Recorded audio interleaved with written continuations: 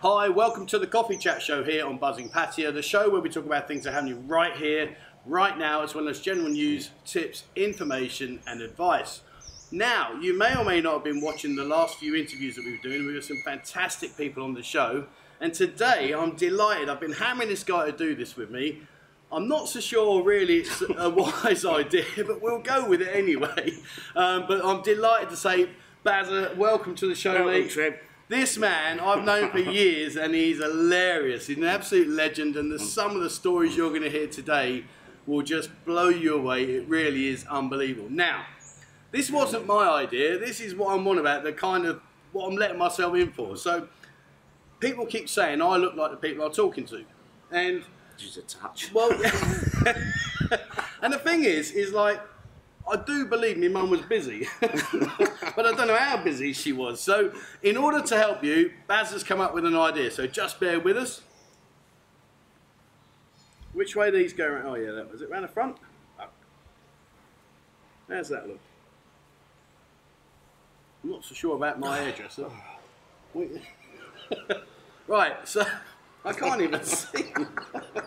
So, hopefully now you can tell us apart, okay? Let's turn this fucking thing. Alright, he's just got to turn his phone off, hang on. So hopefully now, it makes it a lot easier to understand which one of us is which.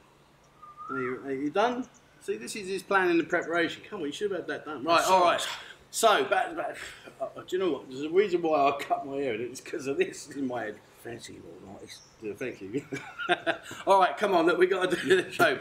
So, first question I want to ask you, Baz, is where are you from? Oh, let's go back. Originally born in Battersea, moved out there when I was probably about that big. Yeah. Croydon area. I spent most of my life in New Cross. In New Cross, old Deptford, all around that way? Yeah. Oh, my old stomping ground there, around there. My mother lived in Deptford. Oh, Small world. See, yeah, we might be related. Jesus, like, Mum, tell us. My mum had roller shutters on our pram, though. Oh, you're a posh. Yeah. All right, so, I mean, now I know, obviously, because I've known you a long time, I know you've got an incredible history, some really, really fantastic things have gone on in your life. I mean, just tell me a bit about life before you came to Pattaya, because rightly or wrongly, you may not believe me, and Barry will tell you and explain all that, but you stood in front of literally thousands and thousands of people dressed as a flower pot, haven't you? Ah, yeah. So let's go before that. How did all that happen? Just share that with us. How did that all happen? I've got to take this off. It's itching my head. That's better. Right, go on. It all started in a acid house party, late '88, in a house in Kingston, Surrey. All right, yeah. Big mansion and everything. And I met Liam, who later became the singer of Flowered Up, and Des, the manager. Slowly sort of built up our friendship, and we was in Gary Hazeman's club, the Raid, Shaftesbury Avenue. We were sitting in the rubber plants all night, just making monkey noises. Probably the best part of 4 hours.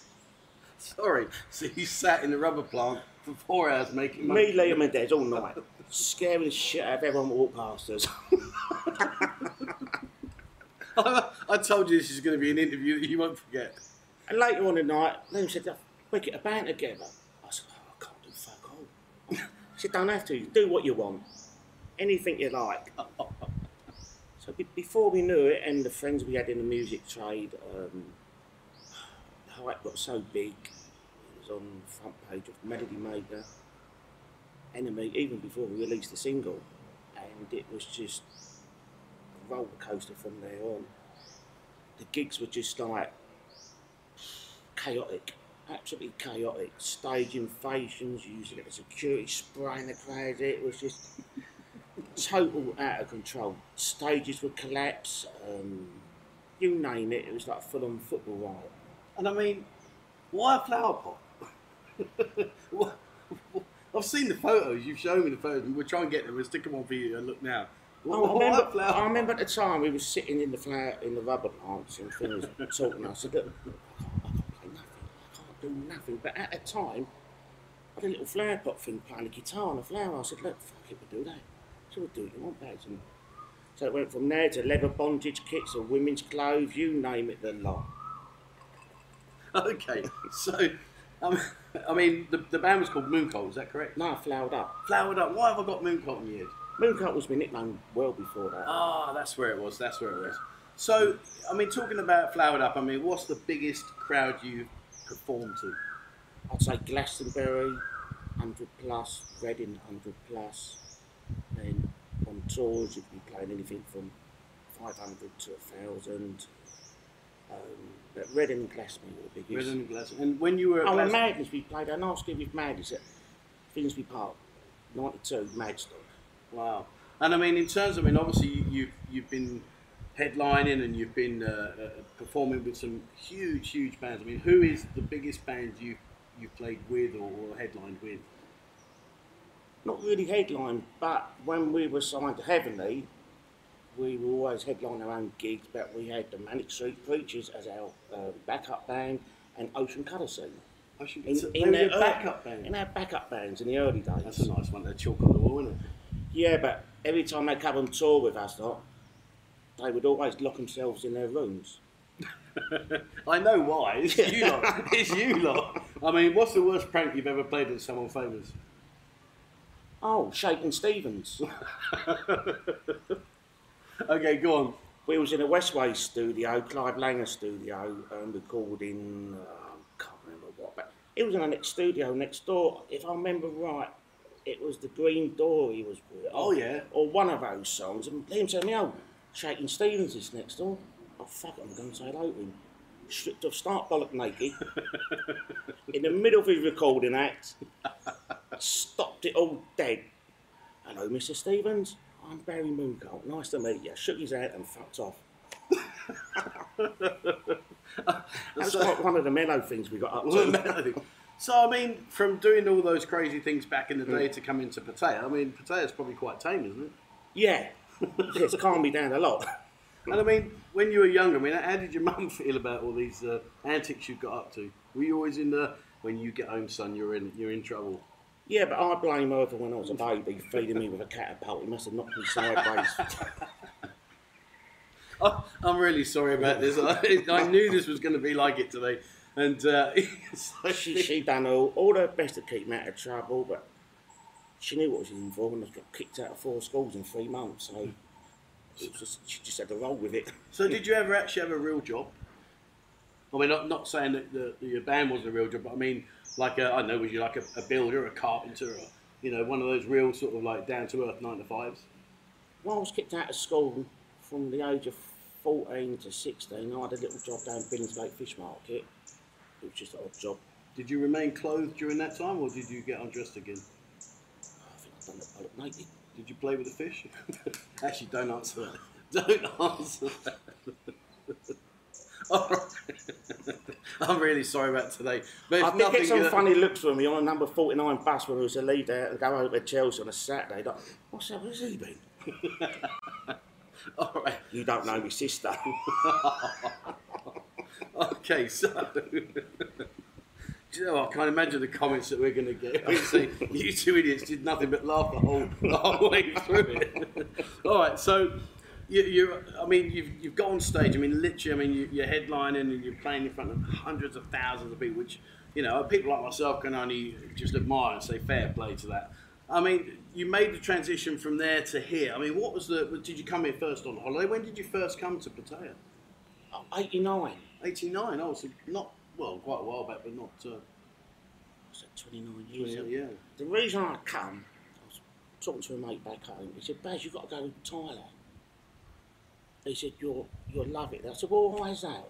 He said to me, "It's the only place where you're going to get a decent bird without dropping rohypnol in a drink. There's shag anything here." And he's right. I've got a stockpile of it upstairs if you need some. Where are we getting reported for this? Come on. No, I mean, all seriously, though, so what made you come to Pattaya? That was it. All right, so you came here. What did you think of it back in the day? Because considering what it's like now to how it was back when you came, and considering what you came from, being like a dancing flower pot on stage and obviously playing jokes on everybody, I mean, it must be quite tame. Honestly, it was 89. I had the first bit of money from the band, so it took me and the missus, and I think my daughter was 2, and we ended up in Bangkok first, Phuket, and Chiang Mai. And my mates had been here 87, but they were going to Pattaya. So my missus used to like laying on the beach all the time. I used to go for a walk about it. The first time I've been to Thailand, I was a bit naive and everything. I thought I'd go and try a massage. Walked in this massage place. Sorry, mister, this is not that sort of place. So I thought I'd better roll over, didn't I? So did you go there thinking it was going to be a happy massage, or Yeah. or that's what you're expecting? Yeah, come out quite embarrassing. And you were quite wrong. I mean, that must be a novelty. You must be able to look back at it and say, Oh, that was just I've actually been to a massage parlour that wasn't what most massage parlours are famous for. Yeah, but you try, you find out, and you learn. Were there many girls around back in the day? Phuket, yeah, there was, as it goes. I was really naive, and I was thinking, look at all these geezers with these Thai birds. How the fuck has he got a sort like that? Look at him. Didn't really click on till... Then I got divorced in 2000. My mate said to me, Baz, you've got to come to Pattaya. I think that was the first time at Pattaya was 2001. And then sort of, yeah, it was manic then. Great times. Met a lot of people. A lot of people have gone home though now. Yeah. And always knew I'll end up out eventually. I did. And had you tried other places in around the world before you came here? You like the Philippines and Cambodia and all No, that? Rio. Rio. And how does Rio compare to Pattaya? Honestly, the girls shaggy for money here. The girls shaggy for money in Rio, but they just love sex out there. Okay, well there you go. So if you want somewhere different to go to, if Baz has recommended, go to Rio and check it out. You never know. And they love having their back door smashed. We'll leave that one. All right. Standard. Well, so there we go. All right. So you came to Pattaya, and then did you go back to England, or did you stay out here? And because so many people come here, get the bug, get the craving for it, and they just can't go back, or they go back for a very limited amount of time, and then they just get themselves out. I mean, how did that happen to you when you first came here to coming back here to live? When I first come back here after a while, my house was a tip. I thought, fuck. So I thought, oh, don't give up. Let's crack on. Got it all back to normal. That should have been. And it'd been lived in for 5 years, and it was just left. So a bit down out, but when I got back, got my hands dirty, scrubbed it all up and this and what have you, and just cracked on. And I ain't been back. That was 2013. So I've not been home at all. Not once. And 2013, was that when you first came here to live? I had my house here, but it was just used as a holiday home. Yeah. It was just for me, myself, my pals to come over. And from 13, coming back here, it was my house.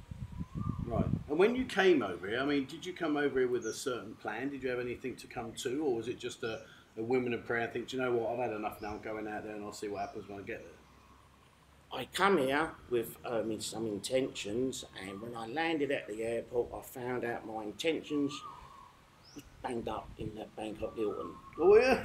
Not me, but right. What was lined up for me, so that threw that out the window, and I thought, yeah. Oh, fuck. So, called a few favours in, and I was offered my first job down at Dream Club Agogo, Soy Diamond. Dream Club Soy Diamond, wow, that's back in the summer. Well, in part 2, we're going to talk all about your history here in the Bars, because, you know, I've known you from Misty's, and, you know, I've known you there for many, many years, which was an amazing club. And, you know, those guys that follow the channel, I know so many of you, like me, remember Misty's, and I'm sure most of you remember Baz. He was always downstairs saying hello to everyone, very, very nice person. So I want to go back on part 2 and talk about all your history and the things that you've done. I mean, in terms of Pattaya now, I mean, if it was like it is today, would you have come back all those years back? Yeah. You would? Yeah, it's always changing, evolving. There'll be more changes, and it'll probably go back, forwards. You just move with the times and try and adapt to it. Yeah. I mean, if there's one thing that you could change right now about Pattaya, what would that be? Oh, this thing. Please try and keep it sensible. Okay. We need to give him a few minutes now, because I've thrown one in there. I just don't know anything sensible. I've thrown one in there. It's just pure utter filth and chaotic, I know. that they all spoke English. Okay, all right. They all speak English, yeah.